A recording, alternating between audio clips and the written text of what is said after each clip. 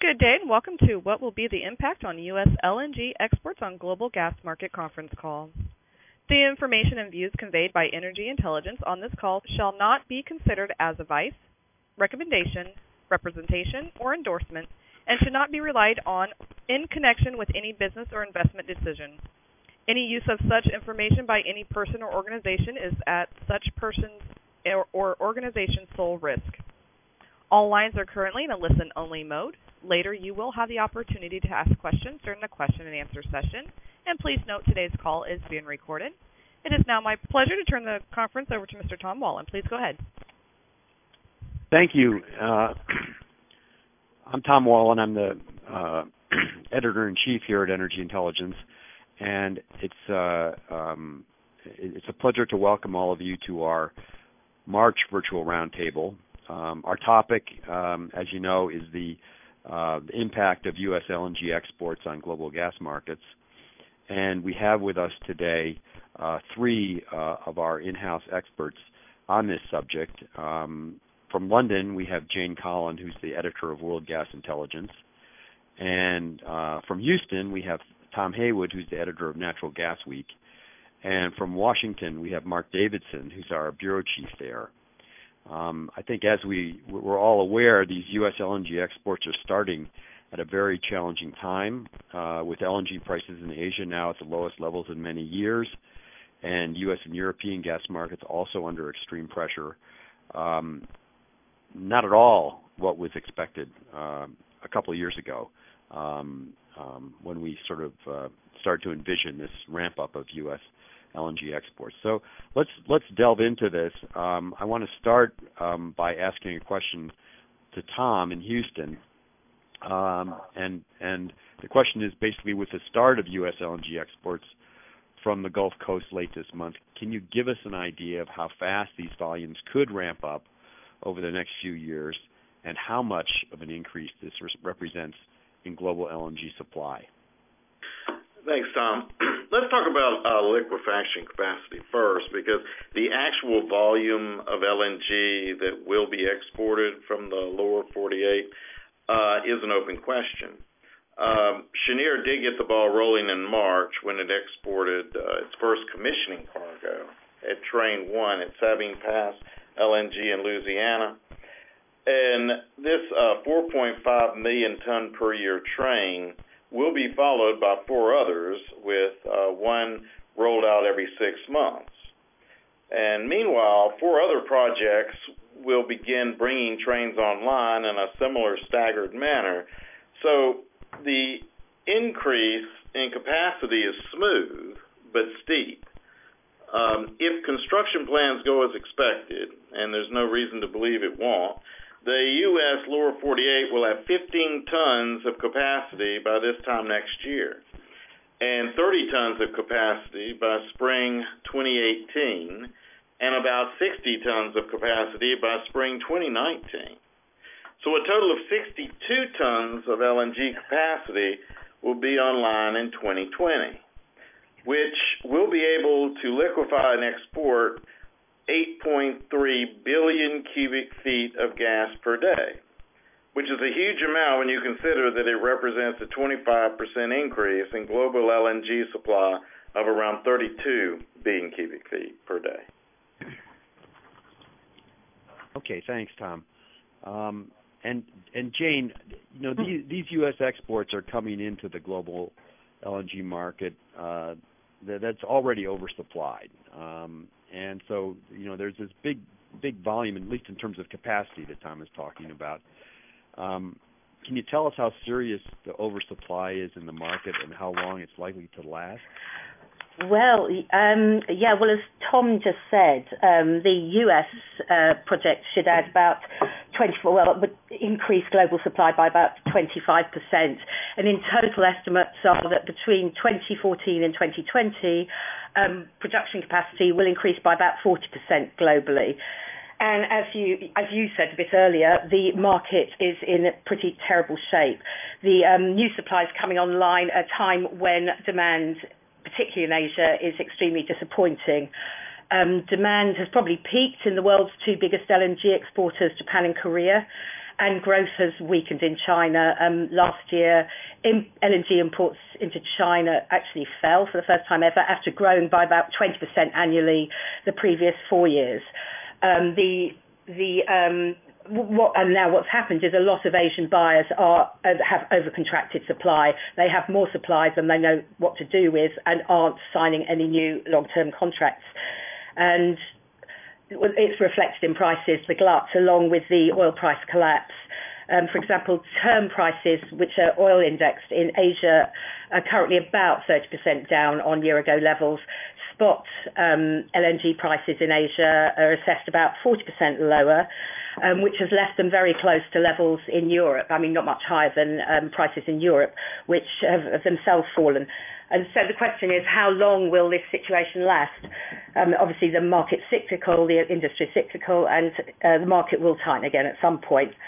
But what's happened with the price collapse, along with buyers' virtual refusal to sign up for new long-term contracts, has brought the construction of new liquefaction capacity to a halt both inside and outside the US.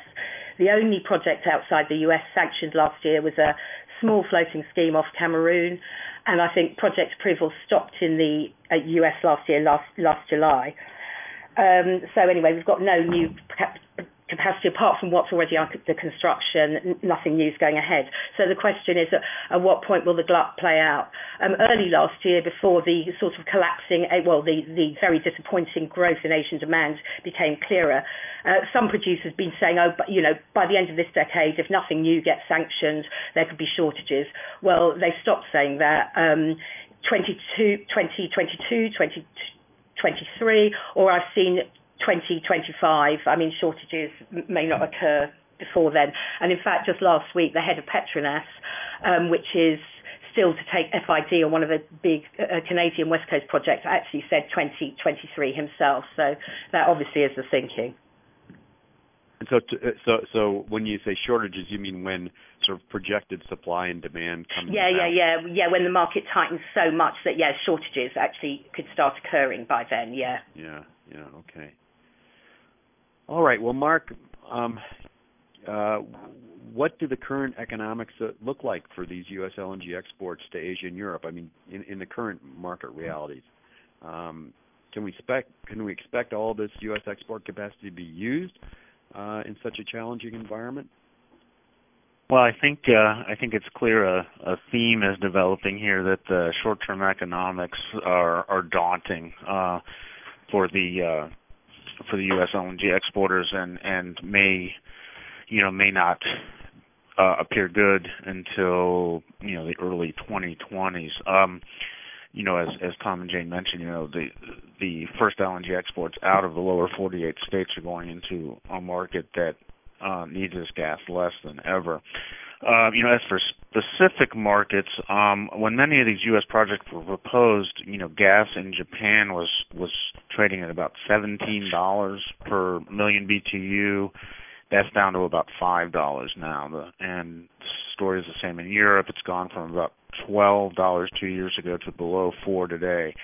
So even with U.S. gas prices, hovering below these $2 levels, I mean, the net back between these gas coming out of the Gulf Coast and these European and Asian markets don't even come close to covering the cost of transportation, not to mention other liquefaction and regasification costs involved. Jane did talk some about the Asian demand slipping for various reasons. But Europe has its own set of challenges. Just last week, Wood Mackenzie put out a pretty eye-opening report suggesting that up to half of U.S. LNG exports could be shut in over the next 5 years, thanks to a combination of market conditions in Europe. And because of that, it said the average utilization of these U.S. LNG export capacity between 2017 and 2020 would vary from 54% to 100%. So that is quite a wide range they're looking at there. And one of the biggest challenges to the U.S. exporters is possibly Russia. A number of analysts expect Gazprom to aggressively protect its European market share against these incoming U.S. gas supplies.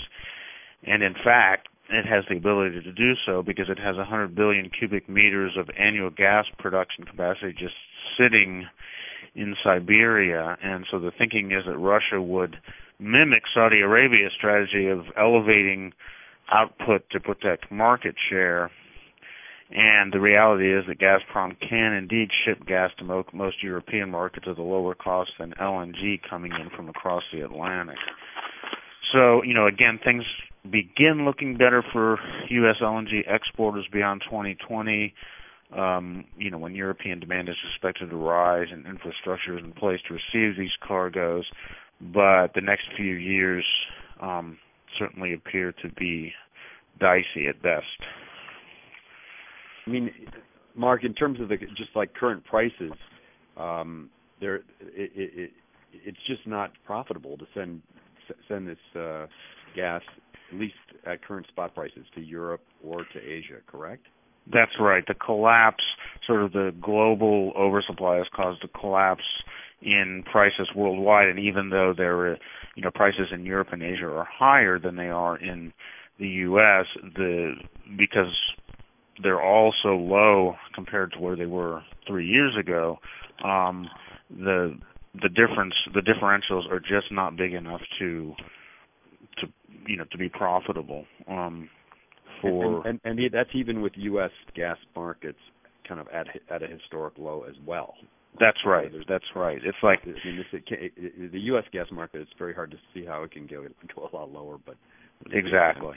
But even at prices below $2, you're looking at a maximum of maybe a $3 differential to Asian markets, which compares to about a $12 differential when some of these projects were proposed and seen as profitable. But at a $3 netback, that really is just not workable. Okay, Jane. Well, back to you. Longer term, what are the prospects of this gas significantly penetrating Asian or European markets, and how are other major gas exporters like Russia or Qatar or Australia responding? Okay, well, there's a few questions there, but I'll do my best. I would say go in whatever direction you want with that, but I mean, I think Mark has touched on some of this already. But how Russia might respond, and I think, in fact, he's right. Yeah, I mean, in addition to the pricing of U.S. LNG, the other major radical transformation is that they have no destination restrictions. They can go anywhere. And as Mark was saying, or you, when the projects were first conceived, the US projects, the assumption was the gas would head to Asia because prices were a lot higher there. But as Asian and European prices have converged or nearly converged, the suppliers of the flexible US volumes will want to limit shipping costs by sending them to the nearest markets. From the US Gulf Coast, this could either be Latin America or Europe, but given Europe looks far more likely. I mean, assuming when prices start to work, just because Europe has liquid hubs, and it's also got ample spare regas capacity. A lot of the terminals in Northwest Europe are not really used. So a lot is expected to go to Europe. On Asia, or in Asia, most contracts with Asian buyers aren't expected to start till next year or the year after. Assuming price differentials remain narrow, which actually a lot of analysts are forecasting over that period, Asian buyers may want to try avoiding having to take the LNG to Asia and incur those shipping costs by trying to form alliances with European firms that would either give them access to European regas capacity or maybe do some swap deals. You've really seen one between Korea Gas, KOGAS, the world's biggest single LNG buyer. Well, it was until the new alliance. It signed a deal with France's EDF Trading, which gives it the option to sell cargoes to the French firm, and similar alliances are expected. So, and the idea was, so what's going to happen to traditional exporters into Europe?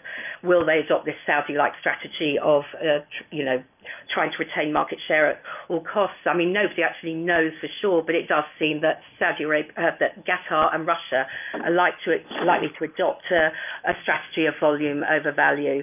The idea would be to ride out short-term price pain in anticipation of retaining sharp market share when prices start to recover. I mean, Russia has said it wants to retain its 30% share, hang on to its 30% share of the European market, and it does appear to be making some preemptive moves. Traditionally, both Russia and Qatar price their gas, or have priced their gas off oil or oil products. But you have seen Gazprom, in response to sort of customer demands, selling more volumes into Europe through hub pricing or tenders or spot sales. In Germany, for example, which is a highly competitive market since about 2013, Gazprom's term prices have been pretty similar to hub prices. And I was looking at some data Gazprom produced for a recent Markets Day presentation, and that showed that last year its term prices, by the end of the year, had virtually converged with European hub prices. And that actually might help explain why its exports to Europe rose 8% last year, as there were, along with falling prices, oil prices. And it has said it expects volumes to stay at around the same level into Europe this year, assuming prices don't rise dramatically. Qatar too can afford to lower its prices. Its liquefaction plants, the break-even price of the liquefaction plants is close to zero, thanks to sales of associated liquids. So it can probably avoid to, or be happy to let the market sweat it out. Given its location, sort of midway between Asia and Europe, Qatar has been able to act as a swing supplier, moving supplies between Asia and Europe depending what it wants to do in particular markets. Last year, for example, and in late 2014, you saw a lot more Qatari gas going into Europe.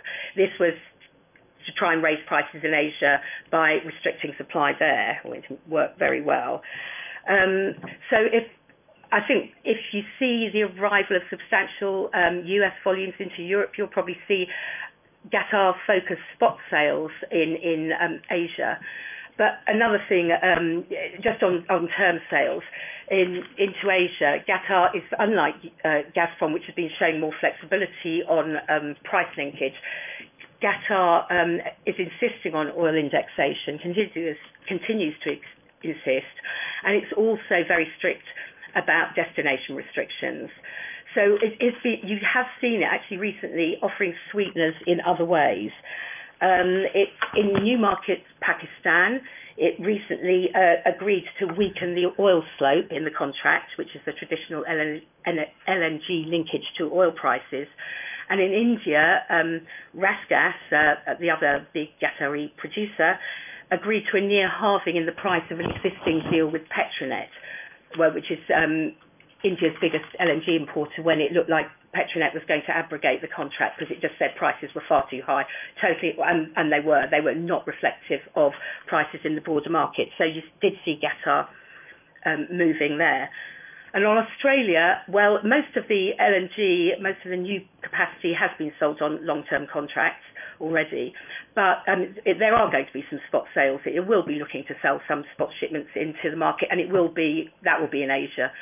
US LNG could potentially compete or Canadian LNG, anything from the west coast, because the shipping distance is shorter. But basically, shipping from the Gulf Coast or east coast of the US is likely, to be too expensive, really, to make those cargoes competitive. Okay, well, thanks. Sorry. No, that's it. That's it? Okay. Thanks. I think that really leads in really well to it's obviously very dynamic, and it leads into a question I had for Tom about how the whole LNG pricing is evolving in response to these changes. And Jane touched on a lot of this, but I think, Tom, if you could tell us how important crude oil indexing will be in the future, and what other alternative pricing systems could emerge, and how fast, that would be great. Well, as Jane noted, oil-indexed contracts remain entrenched, but the system is showing cracks as buyers demand more flexibility in contract terms. And this is especially true with destination restrictions. A lot of the companies a lot of the big buyers that have destination, restrictions have just said, no, we're not paying attention to that, and have just, sent the cargoes somewhere else. I mean, so this is already happening. There's one thing to have a strict contract, and then there's another thing for the people buying the gas to actually go along with the terms as written. So we are seeing some real shakiness in some of that. And I get a lot of this when I was in Singapore at a gas conference, Gas Tech, talking to buyers. They were absolutely giddy about the idea that oil indexation, those contracts were just way too inflexible, and that they were going to push against that. And they have rather markedly since then. Now, but the overall trend appears to be moving toward shorter contracts tied to benchmark pricing at regional gas hubs that buyers feel better reflect market conditions. In other words, they don't understand why, and I've had people from Tokyo Gas come here and say, why should I be buying gas on an oil index contract, which isn't, when I look at the Henry Hub, and the Henry Hub is not, tied to the oil contract, not like it used to be. So, the rationality for oil index contracts is really being questioned, because basically that's good for a seller's market. But what we have today is a buyer's market, and it looks like we'll have a buyer's market for at least another 7 years, and that can do a lot of damage to the oil index system. Anyway, but back to the regional hubs. Now, the U.S. really did its part by skewing oil indexation in favor of contracts tied to Henry Hub.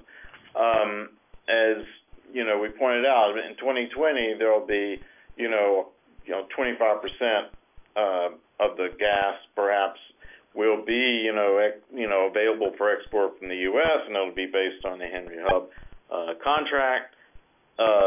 And so that really has a huge psychological effect on the system. And European gas is becoming more tied to viable benchmarks in Europe and in the UK. And in Asia, we're seeing nascent regional benchmarks taking shape in China, Japan, and Singapore.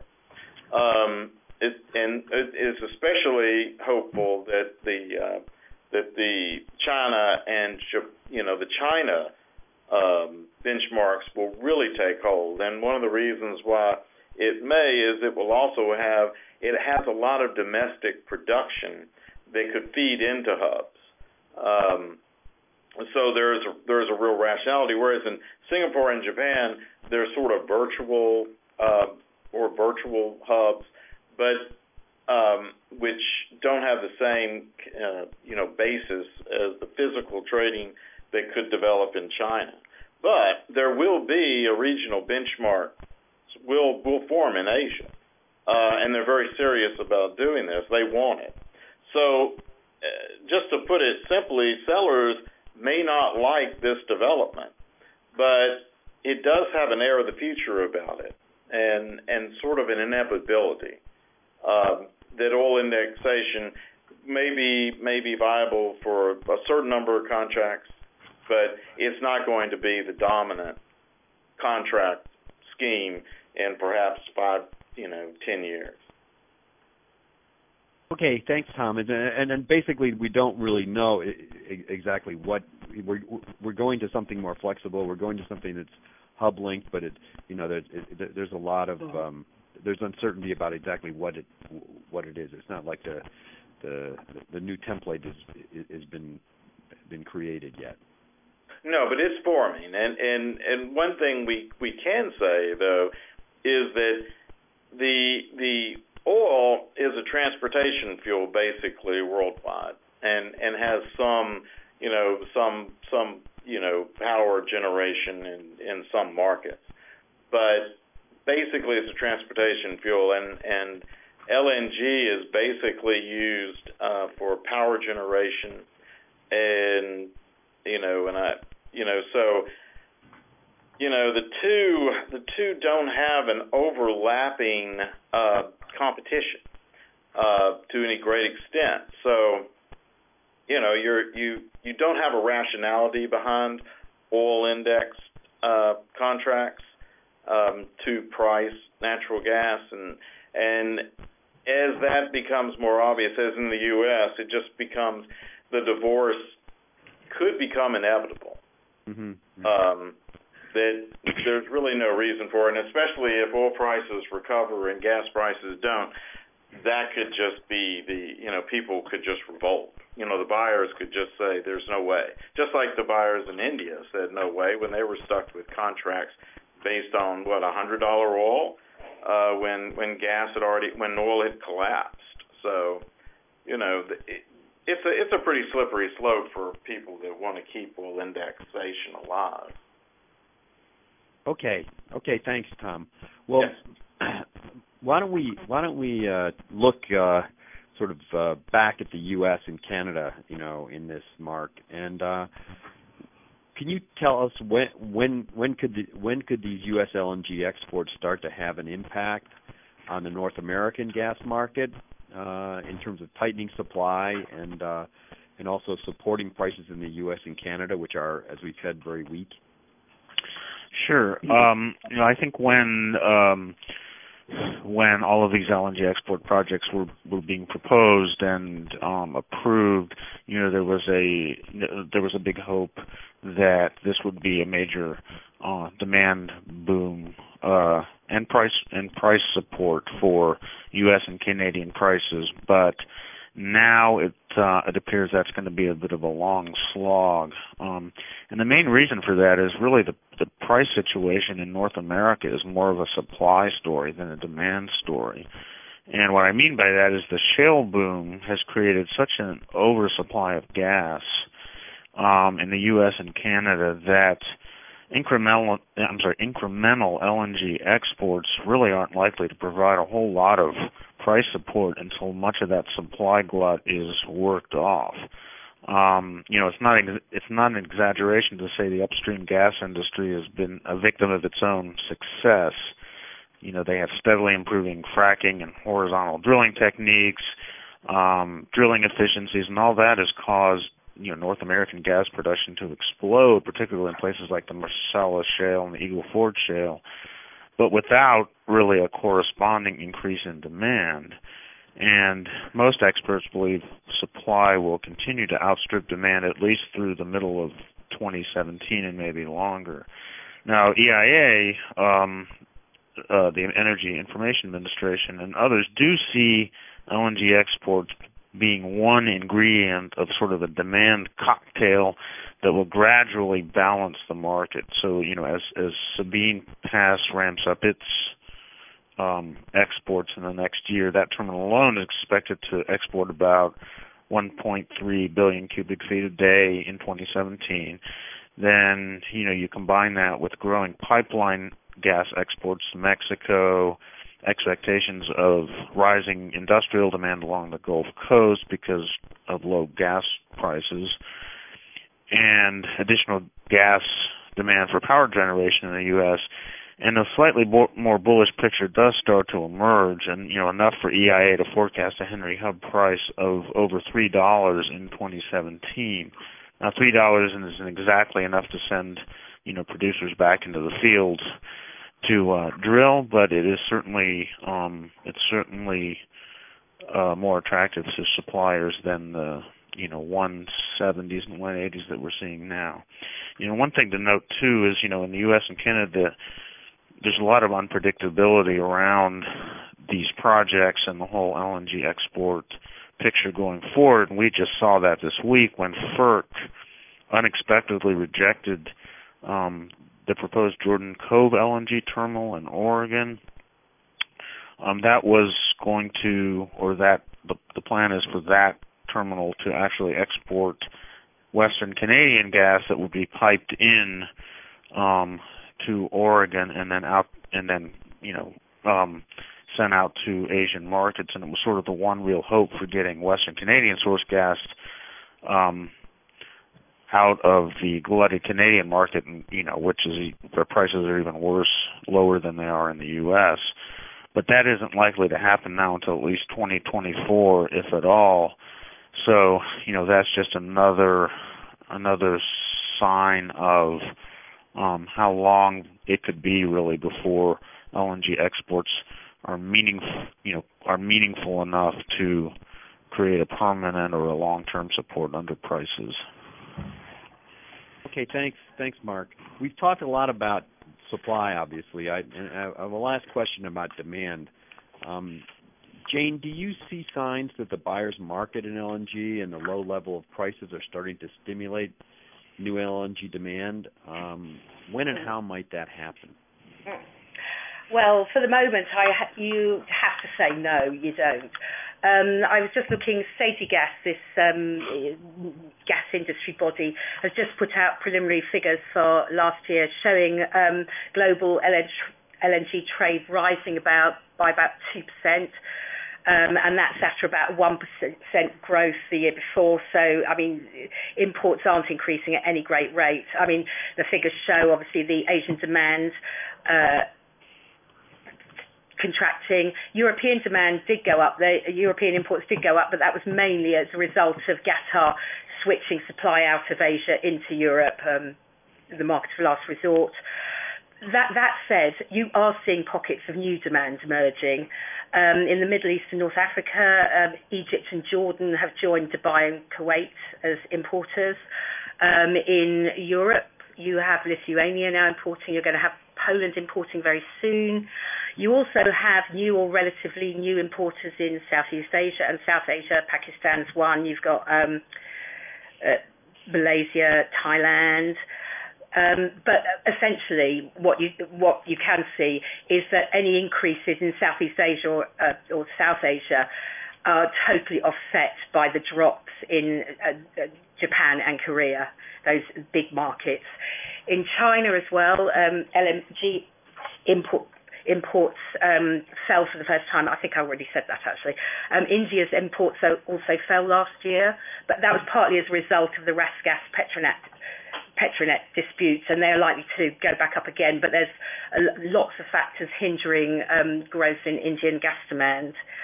So basically the fact is that even at these low prices, gas is still not competitive enough. LNG has to compete against pipeline gas and other fuels, and as a power generation fuel, it's coal. Coal is in most markets a lot cheaper, and in places like Europe, where we have established a carbon market cap and trade system, carbon prices are too low to promote coal to gas switching. The exception is the UK, which has its own carbon floor price, and you do see gas demand increasing as a power generation fuel in Europe. So you said, what was the question? It was like, do I see gas demand rising, or how might LNG demand rise? Was that the question? Well, it's just more, don't these low prices mean that we're going to get some demand growth here? No, not well, you haven't seen it so far. And basically, the US is the one place where gas can compete with coal, and does successfully. And I've just seen the EIA has just put something out saying that this year, on an annualized basis, gas is going to overtake coal as a power generation fuel. So you can see it does. But in most other countries, coal is so cheap that gas cannot get low enough to compete. it's just the one way it could is, which is what some major European producers were calling for last year, is a carbon tax, which would penalise coal. And so you can see in the UK that does work. But governments haven't responded to that. The appeal was made ahead of the Paris talks. It wasn't taken up. I don't think you're going to see it on anybody's agendas because of the wider economic implications for countries. The other thing that companies are trying to do for themselves in the absence of government action, historically the LNG industry has worked by you don't go ahead with the project till you've sold all the output on long-term contracts. Producers have traditionally sold it to major state-owned end users in, say, Korea, or maybe not state-owned, but Japan, or they've been selling it to the Chinese giants. But that model isn't working anymore because the utilities in those countries or the buyers can't sell it on anywhere, into the markets, which is one of the reasons they're awash in supply. They've well over contracted. So one thing that the big LNG producers that have traditionally been reluctant to do, but are starting to talk about more, is actually creating their own markets. This means building their own pipelines, having their own shipping, maybe building import terminals, possibly at a pinch building a gas-fired power plant somewhere, so you have an outlet for your gas. But that hasn't really started yet, I have to say. Okay, anyway. Well, thanks, Jane. I think we're sort of well over the time we had planned. So let's if the coordinator could come back on and open it up to questions from our audience. Absolutely. At this time, if you would like to ask a question, you may do so by pressing star then 1 on your touchtone phone. Again, that is star 1 to ask a question. We'll pause just a moment to allow questions to queue.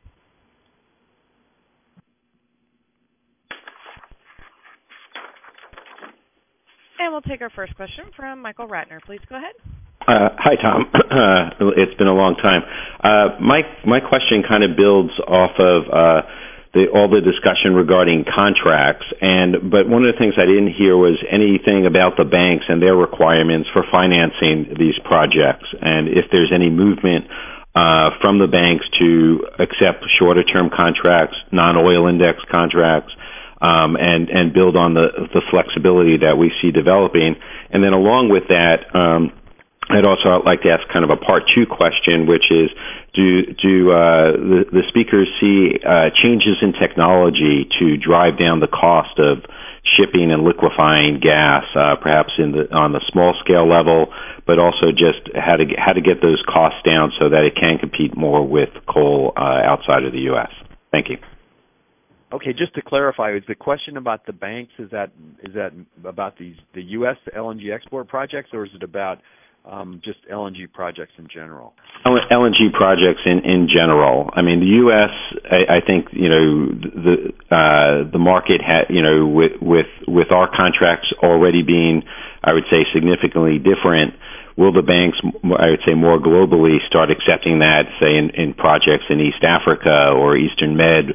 Will they be looking at non-oil index pricing and perhaps shorter-term contracts to finance the projects? Okay, thanks. Well, Jane, do you want to at least take on the first part of that question? You mean about whether banks are? Changing their sort of standards and their expectations for projects. I mean, this gets sort of the broad question that we've discussed, outside of this call about what's the future of the sort of long-term the LNG project model that we've known in the past. Well, I mean, personally, I think the era of the traditional large LNG project is probably, it's definitely over for at least a decade. Banks, I'm not sure, because basically the problem is, you have to have the buyers. You have to know you've got buyers, really, for people to lend. And buyers, just at the moment, one, they're over-contracted. Two, as this gentleman said, they do want more flexible terms. They want shorter-term contracts. They maybe want hybrid pricing. But you haven't seen much movement on the part of would-be suppliers to offer these terms, which is, I think, why most of them are dead. or the projects are paralysed at the moment. Yeah, and one way of bringing costs down, which people are looking at, is modules, building in modules, building more not in situ if you possibly can help it. You don't build projects in situ, you build them somewhere else where labour costs are cheaper. You'll bring them in. People have been looking at FLNG. Well, I mean, we've seen the first project will be coming online this year. There's a quicker, cheaper way of monetising gas, and then when a field's depleted, you can move. Or the idea is then you'll move your FLNG vessel off somewhere else. So people are looking, but I think, Gorgon was the height, I think, of the excess, and I don't think you're going to see anything like that anytime soon. This is Tom Haywood. When I was in Singapore, there was talk about the financing by banks and the demands and the way that it's become like they have to have these contracts locked down before they'll be financed. But the weird thing is, what they were saying is that's a very peculiar model that banks often lend money, and have to take a little risk with their capital. So they see some of that kind of lifting, some of those restrictive financing terms. Where the lenders will have to take a little risk, just as they do with anything else that they lend money on. Okay, thanks. Did that answer your question, Michael? Yes, it did. Thank you. Okay, thanks. Are there other questions? We have no further questions at this time, but once again, it is star one to ask a question. Okay, well, I have a couple of other things, and we are sort of nearing the end of our time here. But Jane, you discussed this to a certain extent about Qatar and how it's responding, but its position as a swing supplier and being able to kind of effectively play the markets, LNG markets in Asia and Europe, kind of against each other. How is that position changing now with these current challenges, and how are they responding? Well, as I say, I cited a couple of the examples where they have shown, more concessions, made more concessions on contracts. The fact of the matter is, if and when the US does start exporting bigger volumes, and it starts exporting both east and west, then it will challenge Qatar as the role, for the role of swing supplier. And rather than being a sort of price setter or setting prices in Europe or in Asia, Qatar might end up being more of a price taker, because it just won't have that same influence. It won't be able to tighten markets the way it can now. Mm-hmm. Otherwise, you haven't seen that much change in Qatari policy. I mean, it's still got the moratorium on the North Field, which means that its capacity is roughly 77 million tonnes a year. It could maybe debottleneck to increase it more. The one big thing it could do, but whether it ever would, is say, okay, because its LNG plants are really, really low cost, feedstock, virtually free, is say we're going to build more capacity, and they'd be able to build it far cheaper than virtually anybody else, and that could be putting down a marker for any other new projects that might be in the pipeline, because they know they probably wouldn't be able to compete on price. Okay, thanks. Well, are there any other questions from the audience? We're really getting at the end of our time here, so any last questions? It looks like we have a follow-up from Michael Ratner. Okay, thank you. Hi, Tom. Sorry to monopolize the questions, but I was wondering if the speakers could also address the growing development of LNG trading and how that's going to change the market. Spot market, you mean? Yeah. Yeah. You mean by portfolio players? Portfolio players, more financial institutions, just the growing nature of LNG trading, and what is that going to give the banks kind of enough assurance to say, okay, well, we know the cargo is going to move, so we don't need the 20-year contract, things like that. That as more forward markets, futures start to develop, and more trading around LNG as more as a commodity than has been in the past. Right. I don't know. Does somebody else? Tom, do you want to? Tom, do you want to take that? Yeah, that was another thing that was discussed, and that was one reason why I had mentioned that people were seeing that that the necessity to lock down the financial viability of a contract. I mean, the financial viability with deals of a project is sort of not as necessary when you have a lot of spot trading. You take the United States, where you have people financing companies going out into the field and getting and developing gas and oil. I mean, they don't have the U.S. producers don't have all their gas locked down. They don't have it all hedged when they go into these projects, but it's still financed because there's a mechanism for the project. I mean, if you think that if the banks don't think that the LNG market is viable, then they wouldn't finance a project. But the viability of the LNG market as it becomes more liquid, it'll all change because these long-term contracts, you're just not going to have the 20-year contracts and such, not for huge amounts of gas. I mean, you may see 5-year contracts, become more prevalent. People don't want to lock in. And as long as there's a buyer's market, and I really believe that the buyer's market is going to extend a lot longer than people think it will, simply because